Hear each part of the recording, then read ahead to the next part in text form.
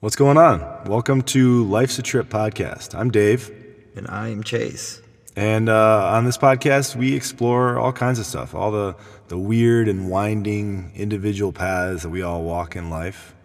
Our conversations range from mindfulness and relationships, All the way to psychedelics, spirituality, and a whole bunch of weird, crazy, fun stuff. Yeah, and we look at basically what it means to be anything at all. Or not. Or not. Thank you for joining us, and I hope that you enjoy.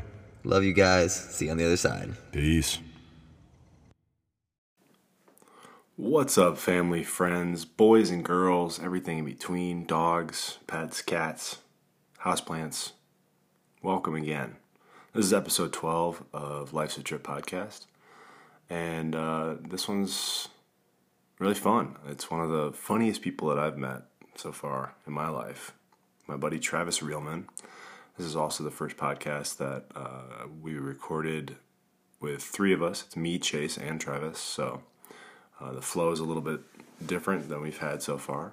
But yeah, we cover a bunch of stuff. Where Travis grew up in New Orleans, his relationship to humor, and have a number of really good laughs. So I hope you enjoy. Let us know what you think, and yeah. Talk to you soon. Peace.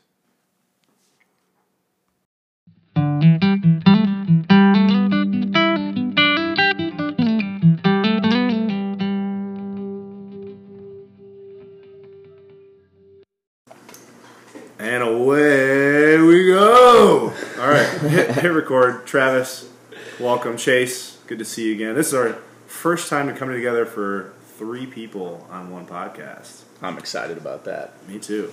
Fair warning to the listeners: there's a loose dog and a wild lady walking around, so we might hear some background noise. But maybe some tribal drums. Yeah, who knows? There's a little bit of singing. Yeah. Yeah, man. Welcome to the Life's a Trip. Yeah, man. I was telling you guys a little bit before. It's interesting that my first podcast experience was Life's a Trip with Rob Cathers. Okay. Yeah. So that's an interesting introduction to podcasts in general. But yeah, man, I've always been interested in it, and I knew you guys were doing this, so I was like, I got to give it a listen at least and see what's going on. And then you invited me to be on it, and I'm stoked. Oh yeah. Yeah, I mean, we've worked together for over 2 years now. Yeah, I want to say 2.5, 3 years. I was gone for a bit, but I've every time working with you is always fun. Yeah, that's the cool place. That's the cool thing about that place is that it's like it's a breeding ground for tomfoolery. Lots of tomfoolery, and that's what I'm all about. I'm all about the wackiness, man. Yeah. It makes the day go so smoothly when you're just like joking around with friends and just throwing product up and interacting with customers. It's just it's the best. It's the best way to do a job, man. Just on your feet, being wacky, joking with customers and crew members alike, man. Yeah. Well, I guess to kick it off, just for those of you listening that don't know Travis, can you give yourself a little introduction? Tell people where you're from, how you ended up in Asheville. Yeah. How I ended up in Asheville is kind of a two-parter. I'm from New Orleans, Louisiana. Who dat Nation? What up? Black and gold in the Super Bowl. We're gonna be back.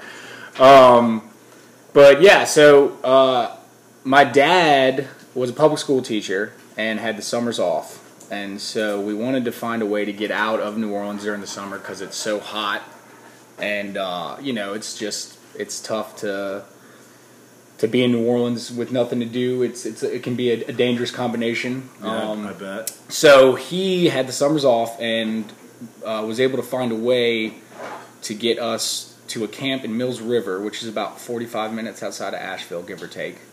And we could afford to do it because instead of him getting paid, he worked there, and then we could go free. Because it's pretty expensive to go to summer camps. Sounds like a pretty good gig. Yeah, it was definitely a good trade-off. And so we would go up every summer and spend 3 months in the mountains. And when I was old enough, I became a counselor, and we'd have days off, and we'd get 24 hours to do whatever. And every time without fail, I'd come into Asheville and go downtown Asheville, check out the sights, the drum circles, the the wackiness of Asheville. Crystal shops. Yeah, the thousands and thousands of crystal shops. And I just kind of fell in love with the place. And then At a young age. At a young age, yeah, at a young age. And also, New Orleans is flat. There's not really a lot of wilderness to be explored, and anything you do explore in the wilderness is going to come with like alligators and stuff. So, it's kind of an interesting place. But out here, there's mountains and woods and wilderness, and I just I was hooked. I bit into it immediately. And so probably about 4 or 5 years ago, after camp, I wanted to stay here. And I tried to make it happen, and it just fell apart, so I ended up going back home. And then about 2 years after that, I got accepted to go to another camp and work as a counselor. And I decided, I was like, okay, this is the year. I'm gonna stay. Like I met me a good lady. I'm feeling the vibe. She wants to move to Asheville too, so let's just do it. And so we moved into this place where you're sitting now. I had a duffel bag. Okay. And we slept on an air mattress for like 3 months. Been there. Yeah. But it felt right. It was like I had barely any possessions with me or anything like that. But it was just like, I need to make this move. I love New Orleans, always will. Very proud of it. But it's time for me to get out of it. Mm-hmm. So that's how I ended up here, man. I decided after my last stint at camp that I want to be out in the mountains. I want to be elevated. Yeah. So. It's a good decision so far. Yeah, dude, I feel that. I mean, Chase, you're what, a week in to being here? Yeah, I think today marks 6 days. 6 days. Yeah. Almost. No, a week. Yeah, solid week today. And I would say you've hit the ground running. I would definitely say I hit the ground running. Asheville's the spot. Yeah. I've lived a little bit all over, and I've been telling people lately, like, I've lived in Austin for almost like 8 years, and in Austin, Texas, it's very hipster, and it's a very poppin', loving, grooving city. Right. But here is a little bit more like hippie, like more down to earth, less like trying to be somebody, more just trying to be yourself. Yeah. So I think it's right along the right path, and I think I would say hippie's definitely I had a guy the other day wearing a potato sack asking me where the tempeh was. It's definitely without a care in the world. I was like, all right, man, let's get you some alternative meat. It's definitely what I would call it, a hippie town. But that's a good thing, I think. And I had there's a lot of dudes with like dreadlocks, and I had a guy the other day was like asking me something, and I told him, I was like, oh, we're out, and he just looks at me and he just goes like, oh, Jaffiel. And I was like, I don't even know wait, what? Whatever that means, man. Whatever that, right. yeah. I agree with you. I would say hippie's definitely the right terminology. Yeah. I always think it's funny when it starts getting warmer around here, like summertime rolls around, our mate team, our manager is always like, so it's summertime, people are starting to heat up, just be aware, it's going to start to smell bad. It's going to be ripe. It's going to be real ripe up in here. All the custards are going to smell. Like, I didn't think about that. Yeah, get used to the chili oil. The type of crowd, right? Especially at Trader Joe's, right? Yeah. You definitely get a lot of that. So. Which is cool, like body odor's tight. Dude. Just stand upwind, you'll be fine, man. Yeah. Find a corner. Well, nice, dude. I had a request. As leading up to this episode, I was telling some friends that we were going to have you on, and I was like, what are some things you'd like to hear him talk about? And a request from Danny Knowles. Oh, all right. Yes, Danny. Shout out to Danny. Shout out. The ever famous. He said, Travis is super passionate about New Orleans and growing up there and the culture and the sports teams and like just everything. So I'd love to hear a little bit more about that. It was a indescribable experience, man, because in some facets everyone's like still a kid, kind of, even the adults, especially around game day with the Saints and stuff. Everyone's just being like, everyone's drunk, dressed up, wearing costumes, just being absolute not a care in the world. Yeah. And so that kind of translated into my schooling experience and my just normal life experience. It's a very diverse population, which you don't really get in Asheville. Actually, it's not. It's a little more whitewashed. Yeah, a bit homogenous. Whereas New Orleans, it's not the case. Plenty of diversity. I've played sports throughout my life in New Orleans, and it's met people from all walks of life. So to come from a place like that is, I think, worth its weight in gold. To have those experiences, and kind of get a 360 view of how everyone lives. Not just how one set of people live. But on the flip side too, it can be a black hole. It can be dangerous. The party aspect is very alluring, so you have to be careful and not get sucked up into that. Yes. Which I think for a little bit I dabbled. I dabbled into the black hole, stuck my foot in, which is okay. Yeah, it's fine. Fun Experience. But yeah, so it's definitely two sides of the same coin. Like there's some things I wouldn't trade for anything that I learned there and grew up there, and then there's some things where it's like, all right, this is pretty heavy for like a 14-year-old to be going through, But all that came together, and like I walk around a corner and I'll kind of do a wide turn and peer around the corner before I just turn, just because I have been held up by gunpoint before, and I have met the underbelly of New Orleans. But at the same time, like during something like Mardi Gras, your house is literally a revolving door if you're on the parade route. I mean, I've had strangers in my childhood home asking where the bathroom is and if they can have a hot dog. You know what I mean? So it's like you kind of have to be open to people, but not in like a completely blind way. Yeah. So it teaches, you learn in that city like, hey, people are great. Talk to people, interact with people, but they may have a gun in their, in their back pocket. Be aware. Yeah. So like, don't just be, walking on your phone or looking up at the sky. Keep your head on a swivel, but also interact with people. I grew up with my dad. Every Sunday he had like 15 buddies, and they would play softball every Sunday. And I mean, these are like cops, lawyers, alcoholics, just anywhere on the spectrum you could think of. That was in that 15 people. And me as a little tyke growing up around adults, like doing adult, like uncensored, just raw adulthood. It was an interesting experience because it wasn't like I was super sheltered.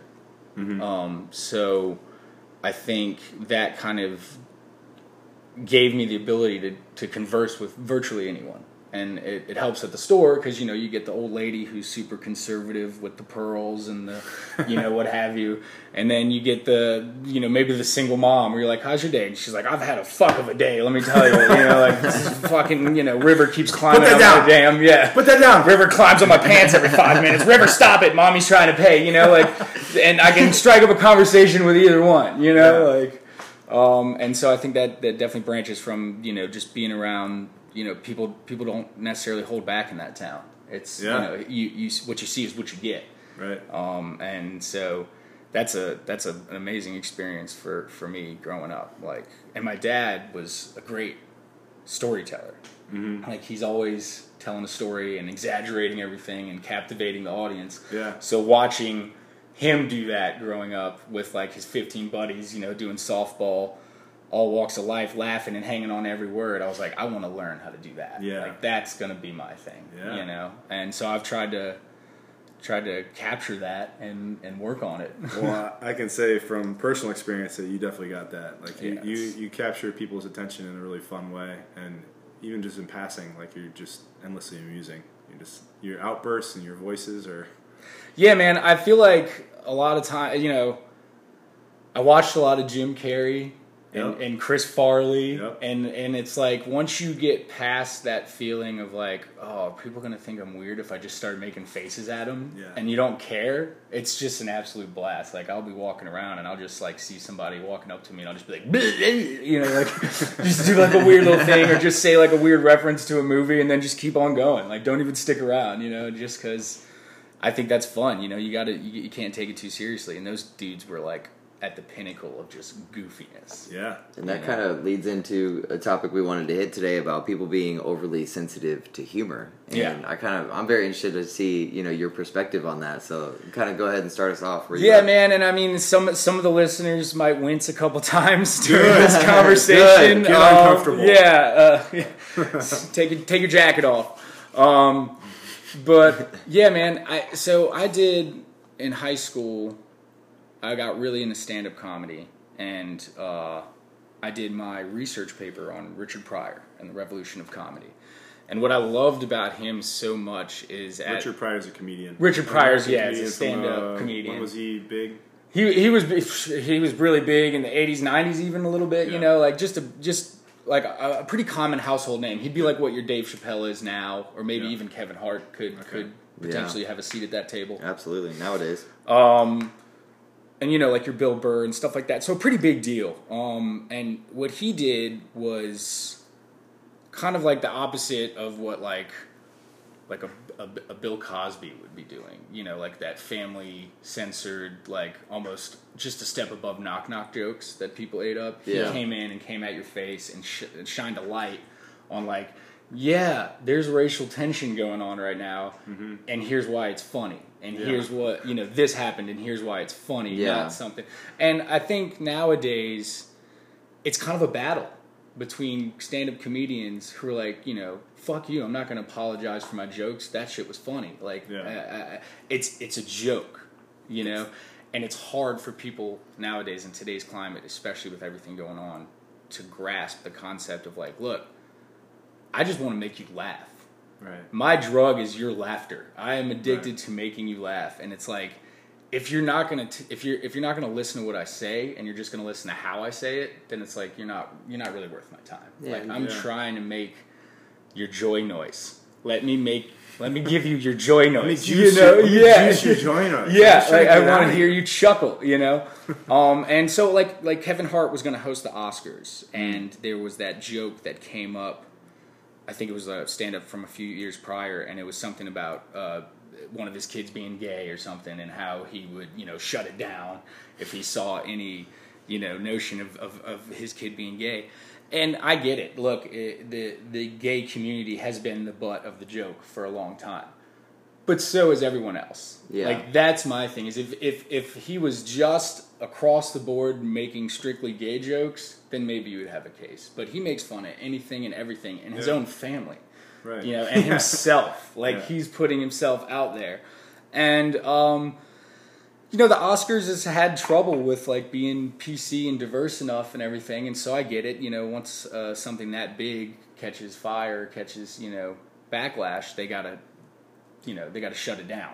But at the same time, it's like, if it's funny, then you just got to take it in stride, I feel like, you know. And I've come into that a couple times at work. I do a lot of like bits, if you will, that I try out on people, you know, and sometimes I'll say something and I'll get a little pullback, like, whoa, can you do that? And I'm like, well, wait a minute, man, I'm not, you know, I'm just trying to make a joke here, like I'm just doing a bit. But for the most part, it's well received, and I think people know who I am as a person and don't like think like, oh, this dude's, you know, saying some bad stuff and he means it, you know. Yeah. And so I think a lot of the comedians that are big don't apologize, and they're just like, no, this is a joke. You know, they shouldn't have to apologize. The whole reason that they're being a comedian is to make someone laugh. Not everyone laugh. Right. No one's going to make everyone laugh. No one's going to agree with everything everyone says. That's just the life that we live in. So if you don't think it's funny, cool, bro. Yeah, not for you. It's not funny. It's not like, for you. move on. I think that so much of it has to do with just like you said, knowing the person. And when someone sees a little 30-second bit, like, you know, they've never even heard of this comedian before, but this person says something and they take it out of context and they're like, well, fuck that guy.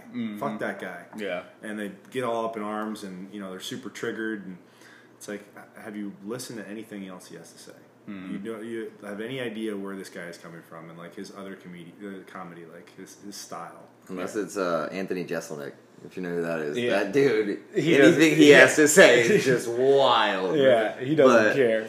Not at all. I mean, so it's like comedy's kind of under attack, but at the same time, a lot of these people are fueling the fire for more bits. Because they'll turn it around and be like, I went to the store and I could walk down the fucking peanut aisle. Like, they're always bringing up weird little bits about how, like, you know, people are being over the top, you know, sensitive. Yeah. And I think it is, in part, obviously a great thing, and I think we should take people's feelings into consideration. You know, that's something that's new with our generation and the future generations, that is becoming more and more of a thing for sure. Because when I grew up, it was a little different. You know, it was like I learned comedy from school.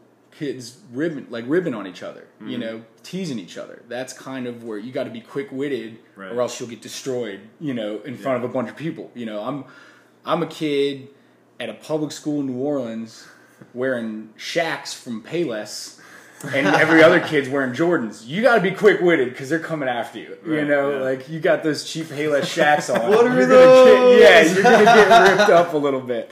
So you got to be kind of quick-witted and a little, you know, and you got to be insulting back. You can't just be, you know, white bread stuff. That's funny. And so it's a lot of those comedians are using that now as like as fuel, and I think that's great. But at the same time, like we can't be overly sensitive all the time just because it's like a fad. Yeah. Because you want to be, you know, trending or whatever. Someone brought up the other day, I think this is interesting, that it's like these days it's almost people get locked into this like they have to have a strong opinion about everything.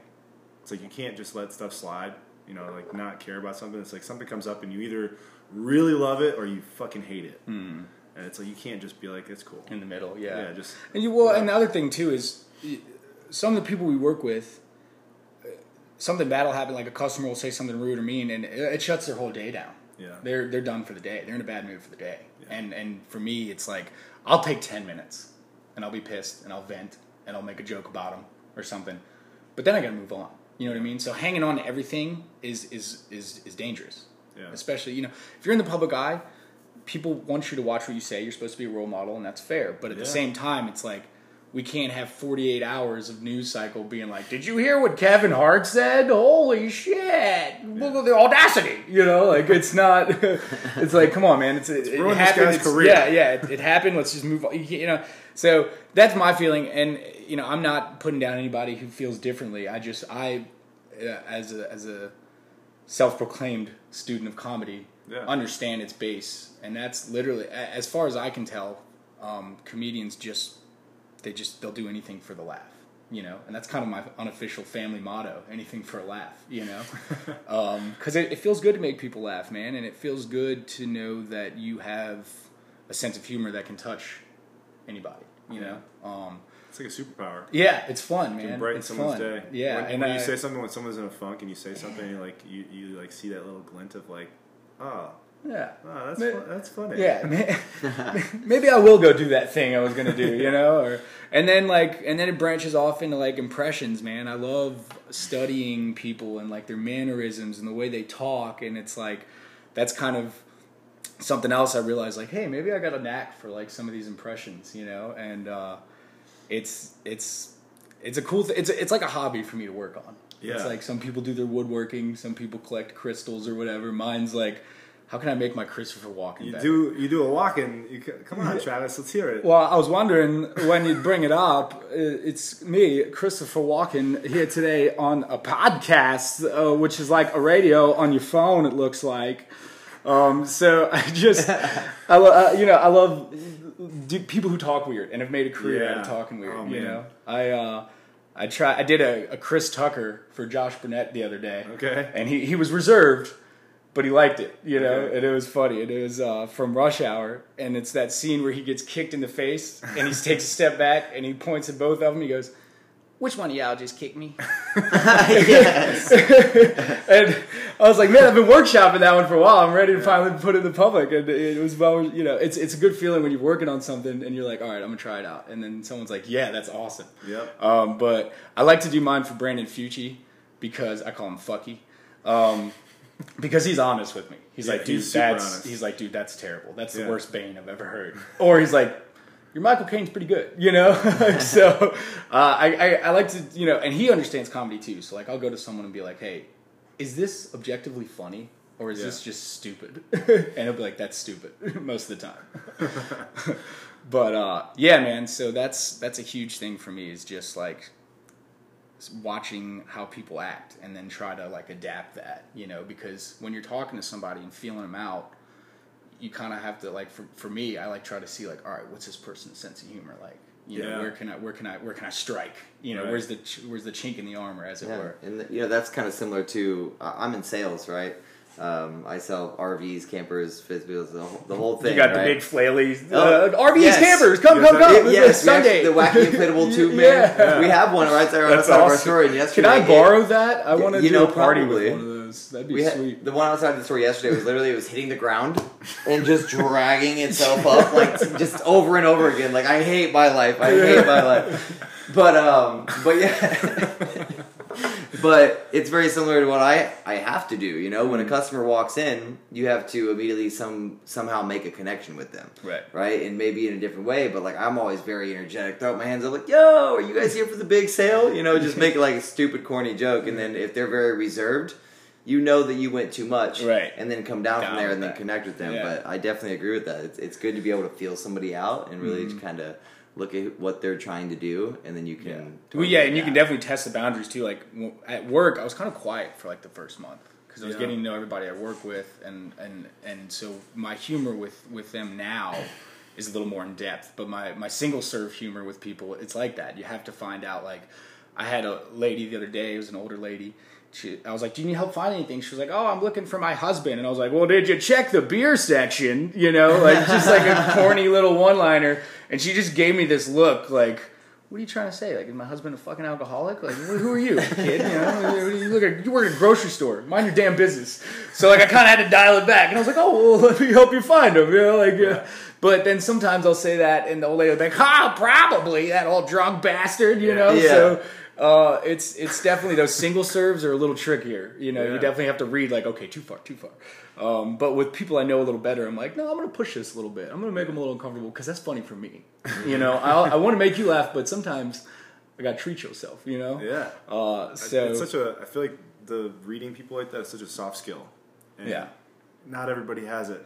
Sure, yeah. It's again, I think it comes back to just being around different types of people, and you know, hey, as an 8-year-old, being around 50-year-old guys that are, you know, smoking and spitting and drinking and just talking and, you know, unreserved, and you're like, okay, so this is how this person acts, this is how this is, you know, and man, if I said something and made those older dudes laugh, I was on cloud nine. You know, yeah. so that's when I first got the feeling like, yo, if I can make adults laugh at like a young age, like I got something here. Yeah.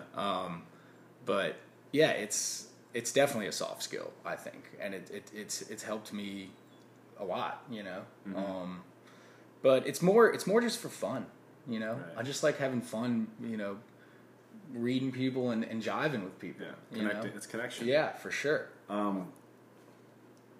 To totally take a hard left. I love hard laughs. Let's do it. Can we go right? We can go right. Yeah, we go right. We can go hard right. I know you love your left. This is another suggestion of a topic to bring up from Jack Bradshaw. Okay. Oh, What's Jackie up, baby Jack? doggy. We love you. Shout out. Jackie boy. He told me that you had a foot race with Odell Beckham's father. I did. That was St. Patrick's Day. Odell Beckham is who is that? He's a wide receiver in the NFL, professional football, and he's from New Orleans. And we were in high school about the same time. I'm not being like, I'm not going to say like, Odell's my boy. You know, he'd probably recognize me if we saw each other, but I don't think he'd say hello. Maybe a quick head nod. We played a little basketball against each other, but his dad knew a buddy of mine, Luis, because Luis and Odell played a lot of soccer together, and so his dad would be at the soccer tournaments. And so I was with my buddy Luis, and it was St. Patrick's Day, and he ran into Odell's dad. This guy's like a world-class athlete. He's like an Olympic sprinter, you know. Odell Beckham. Odell Beckham's dad, too. Oh, his dad. Yeah, his dad. Yeah, like he just comes from, you know, the best family for athletics you could imagine. But anyway, so Luis starts talking to Odell's dad, and this is right after Odell graduated from LSU, so he was trying to figure out where he might go, you know, for the pros. And it was St. Patty's Day, and we're all hammered as shit. And I start talking to Odell Beckham's dad. You know, I got green beer stain on my teeth, you know. It might have just been paint. And I was like, hey man, I bet you're pretty fast. I was like, I'm pretty fast, dude, let's race. This dude's wearing like baggy jeans, you know, like Jabos or something, and like Timberlands, and like he's got sunglasses on. He looks just very chill, and he's like, He's like, all right, man, you know what, fine. You want to race, let's race. And I was like, all right, let's do it. And he goes, go ahead. And I go, what? He goes, get started. And I go, what? And he goes, yeah, we'll run at the end of the block. You go ahead and get started. So I started sprinting. I'm like, whatever, chump. And I look back to see where he's at. Next thing I know, he's in front of me somehow. He just zooms right past me after he gave me a head start. And then, like, well, he beats me, obviously. And then he's like, all right, motherfuckers, I got to go, you know, and just left. And I was like, holy shit, I just raced Odell Beckham's dad and got destroyed after he gave me a head start. But, yeah, that was one of the weirder St. Patty's Day. I think I had a rose through my ear hole where my earring was, like a plastic rose, and I was racing Odell Beckham Jr.'s dad, and I was like, man, if I ever write a memoir, that's going in there. That's it. For sure. Maybe the title. At least the picture. Odell Beckham's dad beat me in a race. The autobiography. The autobiography. Yeah, that was a weird day, but it was fun, man, and he was a cool dude. But yeah, he destroyed me. I also was running in zigzags. I was pretty hammered. I don't think I had any business racing anybody, but a story nonetheless. You ran twice as far as him. Yeah, fell down a couple times. Oh, that's funny. But yeah, so that was an interesting day for sure. Well, but there's a lot of stories like that where just like New Orleans is so serendipitous, man. Stuff you'll be like, did that just really happen? This is crazy, you know. You go back almost every year for Mardi Gras. I do. I've missed like 2 Mardi Gras in 27 years. It's kind of like our holy day. Like, you know, that's our Christmas, really. Yeah. Is Mardi Gras Day. You Have you ever been? I haven't, but I heard that it smells like dead people and piss. Yeah, but you get used to that, man. Right. You I know, mean, like, I'm not saying I won't go because Yeah. of the smell of dead people. That's fine. Just next time you go, like just before you go, just go hang out in a morgue for like 20 minutes. Sure. And That's get it. used to it, That's and the then smell. boom, and And- you're good to go. Yeah. Okay. But I heard it's an absolute blast. It's I a mean, it's chaos, man. It's Yeah. chaos, and it's, you know, some people thrive in it, some people are terrified of it. You know, I'm somewhere in the middle, I guess. But Right in yeah, that- right in that edge. sweet spot. Now, the tip But to yeah, terror. man, That's it. it's got like an extra 500,000 people packed into this, you know, relatively small city, and everyone's got to pee, and there's not enough bathrooms, so people are peeing on trees and cars and houses and each other. It's crazy, you know. The cops don't try to stop. The cops are very undermanned and overworked, Yeah. and so, you know, don't pee on a cop. Cool. And you're pretty much okay. I you asked know? because I went to jail for public urination in Myrtle Beach a couple years ago Yeah. during a bachelor sure. party. And Are you on a list now? No. Okay. No, it was just a ticket. Avoided the list? Yeah, I avoided That's the good. list. It was a park. It was empty. Yeah, but anytime I hear about peeing in public, I'm like, ugh. Yeah, You it's know? definitely.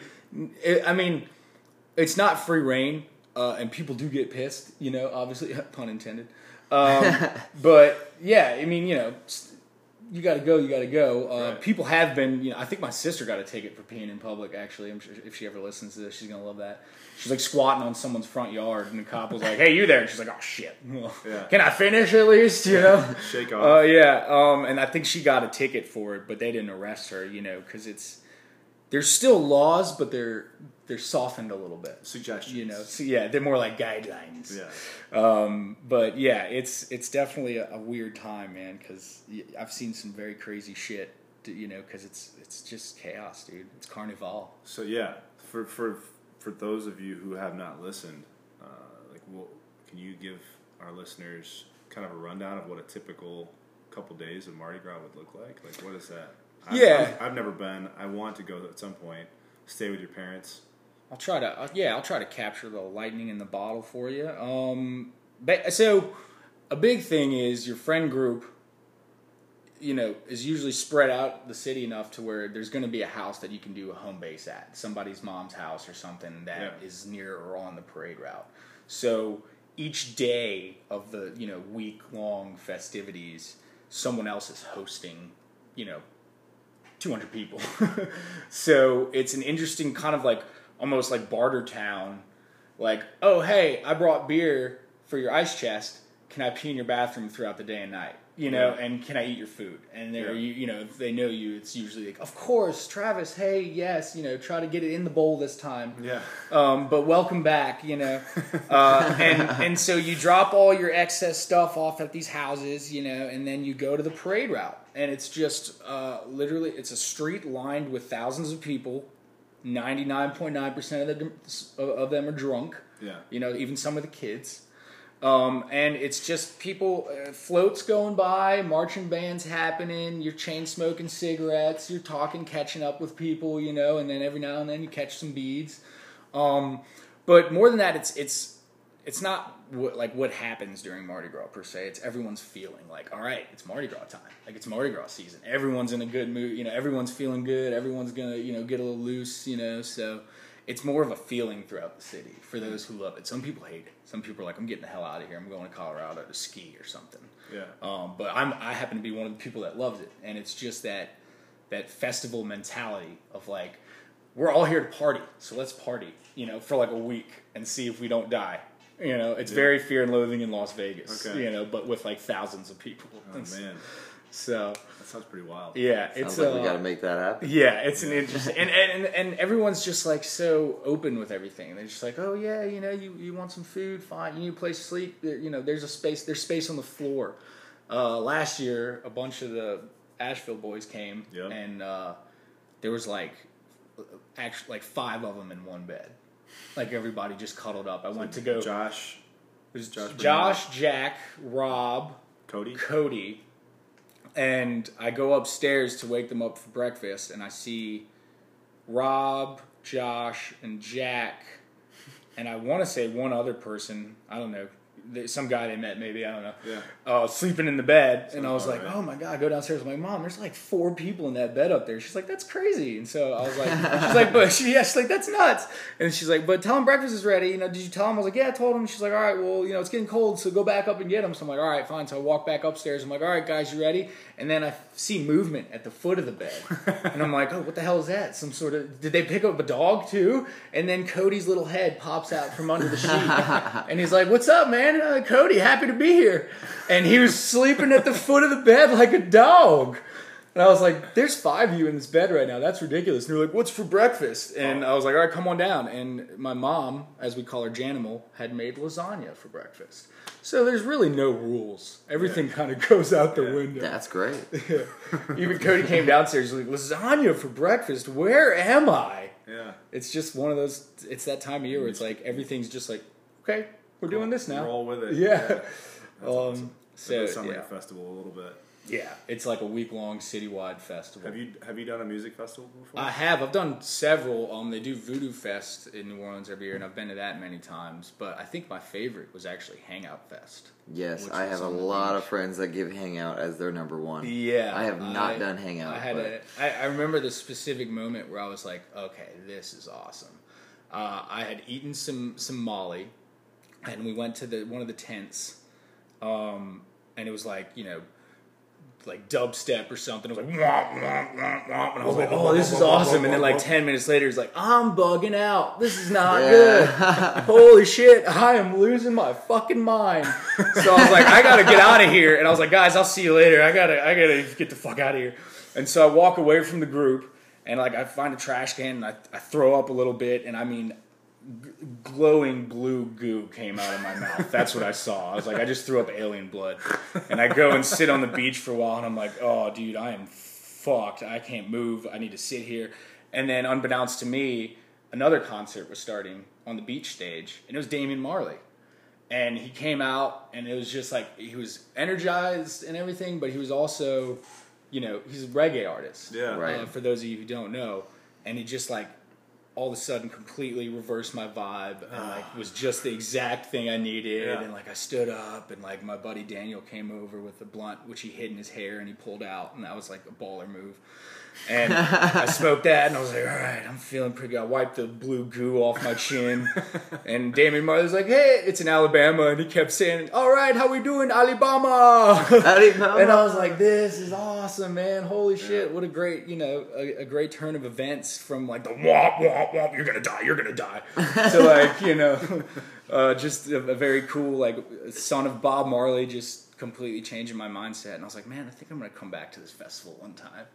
And then I got maced at a Skrillex concert at the same festival, so it was very up and down. Okay. Some dude just started spraying mace in the air, and it hit me in the face. Yeah, that's wild. And we were drinking rum out of a sunscreen bottle. It was very, Very good time, dude. Just really ticked all the boxes. Right, you get the whole experience, Yeah. the whole range. You could throw up alien blood and drink rum screen, dude. Come to Hangout Fest. Yeah, I'm down. I'm down to go to Hangout Fest for Got to sure. do Mardi Gras and Hangout Fest next year. Start training your liver. Yeah, all these experiences. I'm 34. I'm turning 35 in October, and I feel like I have to like section off when I'm going to have these experiences because it's still fun. Like I still love it. I still, like turning the volume up, just going all in. Yeah. But I have to do it more intentionally. No, I'm going to carve out this 5 days. You gotta meal prep your party time. Right. Meal You prep can't your just party fucking, time. you can't just Yes. order extra large party time anymore. Exactly. You gotta portion it out a little bit. Yeah. Right. I'm the same way, man. I'm not anywhere near as old as you. Anywhere But- near. We're like way. Yeah, you're eons. You know what was Sinatra like? No, but I my body's also definitely getting to the point where it's like, I mean, if I party too hard, and by party too hard, I mean like if I have 12 beers and stay up till 1, I gotta call out of work the next day. Yeah. Whereas like I used to watch the sun come up and go work a grill at a restaurant. So it's definitely. You gotta hang out with Danny Knowles more. You'll stay. I'm not, dude. Danny Knowles, always watching sunrises. the Time Wizard, bro. I can't hang with the Time Wizard, man. He's above my pay grade. No, man, I did have a good hangout with him actually not too long ago, and it was an absolute blast. And he's the man, dude. But I don't know how he does it. He watches the sun come up frequently, and then he's just pure determination. shows up to work, you know. Yeah. But yeah, I'm the same way, dude. I can't throw down like I used to. And Mardi Gras is gonna be a test, that's for sure. It's gonna be like, holy shit, let's see what I can do. When is Mardi Gras again? We leave the. I hope my mom doesn't listen to this because we're supposed to surprise her. Okay. But we leave the 21st of February, and Mardi Gras Day is the 25th, and then we come back on the 28th. So it's gonna be a long haul. Wow, that's right around the corner. Yeah, That's yeah. I didn't realize it was right around the corner. right. I knew it was Yeah. coming up, but like No, wow. it's like less than 2 weeks away. And, That's- I'm excited about it. But yeah, it's definitely like put your body and mind to the test. It's a marathon, not a sprint, and you cannot sprint this marathon. So yeah, I'm excited about it.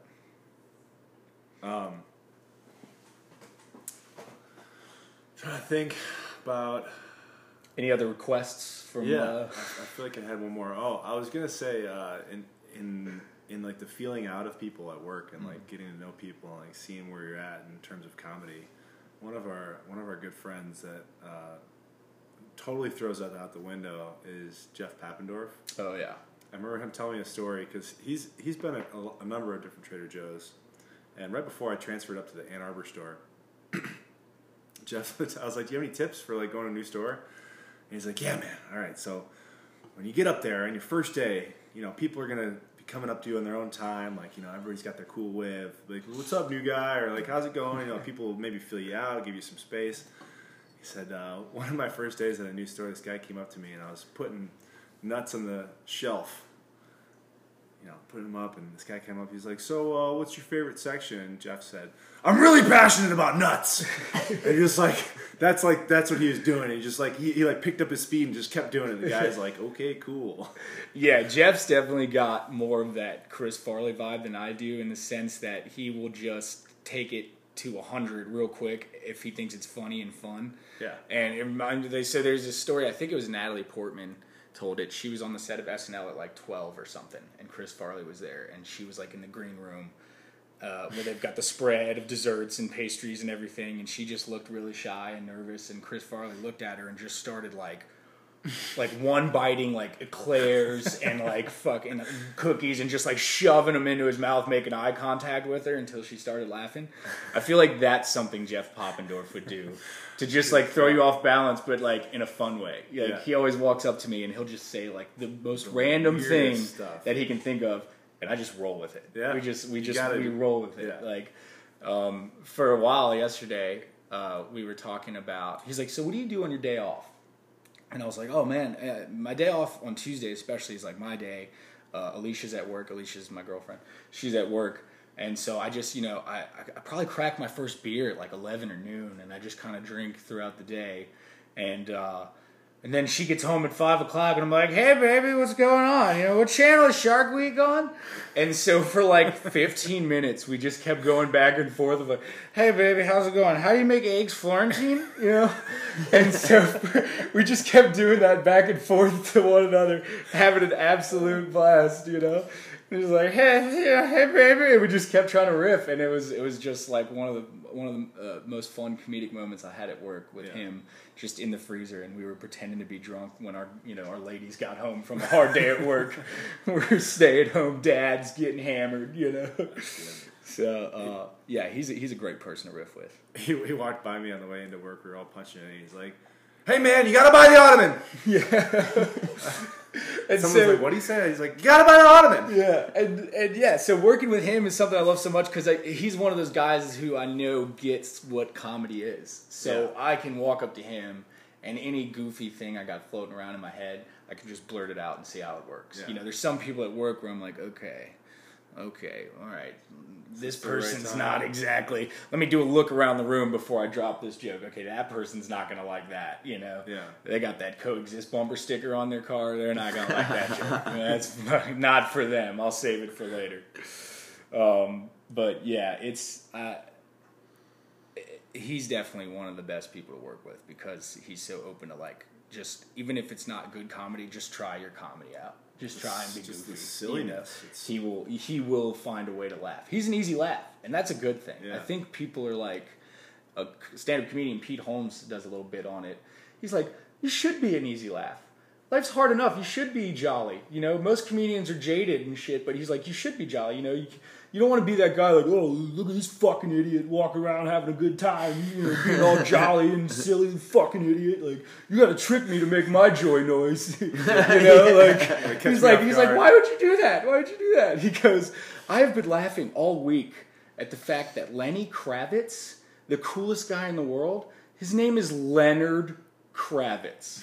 And he's like, that's it. That's what's been making me laugh all week. The guy's name is Leonard. That's a nerd name. The word nerd is in the name. And he's the coolest guy on the planet. So he's like, I'm an easy laugh. And I'm like, yeah, that's what I've been trying to be. You know, not like, how was that movie? Oh, it's fucking stupid. It was like, well, yeah, it was Will Ferrell and Marky Mark. Like, you shouldn't go into it thinking it's an Oscars, you know. Smoke your bowl and laugh at the fucking comedy, you know. Right. That's how I've been trying to do it, is just be an easy laugh, man. Oh, we got Zeus. Zeus the dog has come to join us. Hey, buddy. He's an easy laugh. Do you have some like all-time favorite comedy, either comedians or movies? That, like, I was a big fan of Ace Ventura: Pet Detective growing up. That's one of my favorites. And I say growing up, like I still love it. I still watch the first two all the time. Alrighty. Yeah, he's so good physically. You know, there's a scene in the second one where he's in this animatronic rhino. Oh yeah. Shuts down. Yes. And he's got to climb out of it. And he's just like, there's no way that was in the script, you know? They were just like, you got to escape this rhino. And he just went, and he's got his face. He's like, and I was just like, as a kid, I was like, I love that. Like the weird faces he's making and noises he's making. And so I'd be in class, you know, in like third grade, just be like, and the teacher's like, well, we're going to put you in the resource room until we figure out what to do with you, you know? Okay, Travis. Yeah, but he's definitely up there, and that movie's definitely up there. I love Bill Burr is one of my favorites. He's so angry all the time, and I used to be a pretty angry person, so I kind of get it. You know, but he's also found a way, like I've tried to do, is turning that anger into something funny and comedic, as opposed to like, I'm just going to walk around being angry. He's like, you know, I saw a person at the airport the other day, and they fucking ate a McMuffin, and they wiped their face with the bag! Like that just made him so angry. He's like, what are you, a fucking animal? Like, just use a napkin, you know? And he's just like so angry. But it's funny. He turns into, he always says, he's like, I know I'm insane, you know? Yeah. But he does it in a comedic way, and I think that a lot of people who are walking around angry, and there is a lot of angry people right now. Oh yeah, should try it. You got to find a way to laugh, dude. Otherwise, it's like, what's the fuck? What are you fighting for? You know, what's the point? And so, like those angry comedians that like, like Lewis Black, who's always like, "Well, it's not. I'm not talking to you, you fuck nut." Like, I love those little moments where he has the outbursts and he gets so angry that he's like stuttering. Yeah. But he also, he turned it into comedy. He turned his craziness into comedy, and that's gotta be therapy. Yeah, To get that off your therapeutic. Yeah, to like just talk to an audience and be like, "This is what I'm angry about, and this is why." And you don't say shit. I'm talking. I was thinking about that in the last couple of days leading up to this podcast, and like something that I really like about the podcast format is that I feel a lot of times when I'm speaking with people in person, it's like I end up cutting myself short so the other person can speak, and so with a podcast, I mean, we have a captive audience. Yeah. Like if you're not enjoying it, turn it off. Right. Like walk away. Yeah. But it gives me an opportunity to communicate what I want, and I'd imagine stand-up is kind of a similar thing where you're getting it all out. People are there, they're sitting there watching, they're listening to what you have to say. Oh yeah, I mean, you'll go to a therapist and they'll be like, it's basically the same thing except they throw in a couple. How does that make you feel? Here's a prescription for Percocet. Get out of my office. That'll be $500. Yeah. I think just for talking, people getting stuff off their chest is very therapeutic, and so to have an audience where it's like literally you get to talk the whole time. Like I would love that because I cut people off all the time. I'm like, it's my turn to talk now. I have things to say and none of them mean anything. So be quiet and listen, I'm forcing therapy upon you. So yeah, I would imagine that it's got to be therapeutic to just have an hour to get up there and be like, and what the fuck is up with this, or formulating it in a way to make people laugh is just an added bonus for sure. Yeah. Yeah, but I catch myself doing that a lot. Is that I can suck all the air out of the room for sure, and you're entertaining. Yeah, that's the thing. It's better than just straight up pitching all the time. You can be offensive and annoying, but it better be funny. The silver lining. Yeah. So we're coming up on you got 10 minutes left on this before it cuts off, and you want to talk about that last little segment? Yeah, so last week we kind of ended it with like an invitation / challenge of what we, something that we do that helps us in the morning and that kind of gets us moving. It doesn't necessarily have to be in the morning, but something that we do every day that kind of helps us with our day, our week, our lives, our happiness, our joy. And you're a very energetic guy, and I think right before we were about to press play, we kind of talked about some things that you do in the morning that are really, really cool and fun, and I think we could invite some people to potentially try those. So, yeah. So it all started. I got injured a little while back, and I was couch ridden for like 3 months. Couldn't walk. I had crutches and everything, and I just kind of was not doing the healthiest stuff. I was drinking a lot because who wants to be hurt or injured sober, and then when I finally got the go ahead to toss the crutches and go back into work, I decided I need to tighten up a little bit. I want to start getting back in shape a little bit, and so I decided I was like, what's the best workout you could probably do at home, without having to buy too much equipment? And I was like, push-ups. Push-ups are great. So I started there and after every morning, waking up and. I'd make my coffee. I'd throw on some wacky survival show in the background. I thought you were kidding when you said no. It's actual. I thought that was a joke. I watch legit survival shows. It's like oh shit, you can eat ants. That's dope. But so throughout the morning, I'll drink my coffee. I'll do 10 push-ups, and then I'll come over and hit my vape pen, and then do 10 push-ups. And then I'll sip my coffee, and so I do my push-ups, and Alicia and I have come up with a little thing. She'll be like, "What are you up to this morning?" And I'll just say, hashtag coffee and push-ups, because that is really my morning routine. It takes me probably about an hour. I don't rush it. It just gets the day going, gets the blood pumping. I get my coffee in, and it's just I'm just kind of getting myself ready for the day. I got the dual survival show on, so I'm learning cool little facts about the woods for when the zombies take over. And then I got my coffee going and I do my push-ups. And I know for a lot of people, you were saying the meditation and the getting in center with your breath and quieting your mind in the morning is good for a lot of people. For me, it's just I'm not a sit still be quiet kind of guy. So I had to come up with a different way to achieve the same thing. And for me, it was just channeling some of that energy into doing something. Yeah. And just kind of having, something on in the background in case my mind starts to get a little chaotic. I can like zone back in on that and be like, oh yeah, okay, more push-ups, So in a way, you're quieting your mind while getting in a flow state of something that you're doing. Maybe you're not like focusing on your breath and trying to just be nothing, like we may try and do through meditation, but through doing, while in the middle of your push-ups, you're focused on one thing. Right. And it's push-ups. I like to think of it as like my mind is a sailboat at sea. And the push-ups is like me restraining the sails when they eventually break and start whipping around. It's like, all right.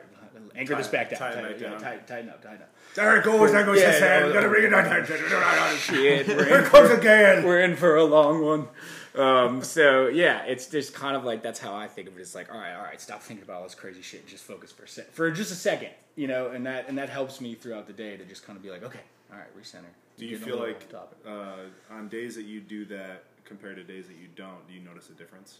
Yeah, so I don't always do it on my Tuesdays or my Saturdays that I have off. I usually give those rest days, and I do definitely notice a difference. But then I try to get that first beer in at like 11, and then that's pretty solid. No, but it's definitely noticeable. I feel a little more less energetic in some ways, and a little more chaotic in my thought process. So on days that you don't do it. On days that I don't do it, okay. So it's definitely a thing that I'm going to try and keep doing every day. Cool. Forever, for as long as I can. Yeah. And I think it's cool too for other people to realize like if you're the opposite of meditating, or even if you are someone that does meditate every morning, or took our challenge last week, or whatever. It's interesting that you do the challenge because there's about 4 or 5 people I have in a group text that do the push-ups as well that I've talked to, and we all do them every morning. We do the same amount, and they do it every day with me. And I think even Rob has started to do them as well, because Rob's another person I think that would have trouble sitting still and being quiet. And so for him, I think it's also a centering thing. So for all you jittery people out there, have hope. There is a way to meditate without sitting still. Yeah, so maybe this week's invitation/challenge, depending on if you don't want to be pushed or you need to be pushed, you can take it as an invitation or challenge, will be to set a number of push-ups that you want to do in the day and get it done for the rest of the week. It can be 2. Yeah, you could say start somewhere. I'm going to do 20 push-ups, and that could be push-ups on your knees too. Like if you've never done a push-up in your life, just set an attainable goal. I'm going to go for 100. Yeah. It's going to suck. I hate push-ups. They get good to you, man. Yeah, I know. I know.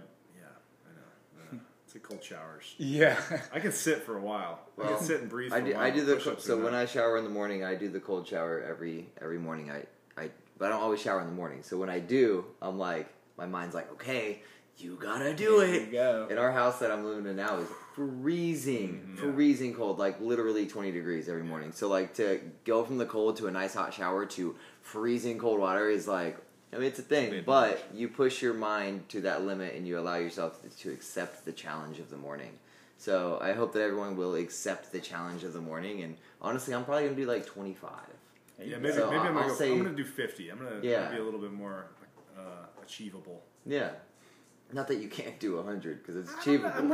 I just wouldn't know it would work.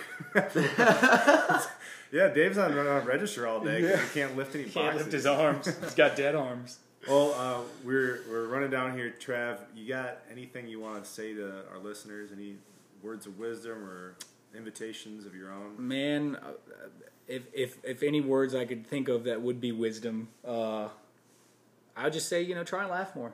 Don't take yourself so seriously. Be an easy laugh. It's more fun that way. Yeah, that's what I try to do. Hell yeah. Right on. I'm into it. Yeah.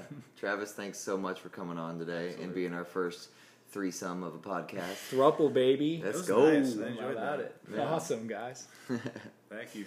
Thanks for listening, and talk to you guys soon. Bye. Peace.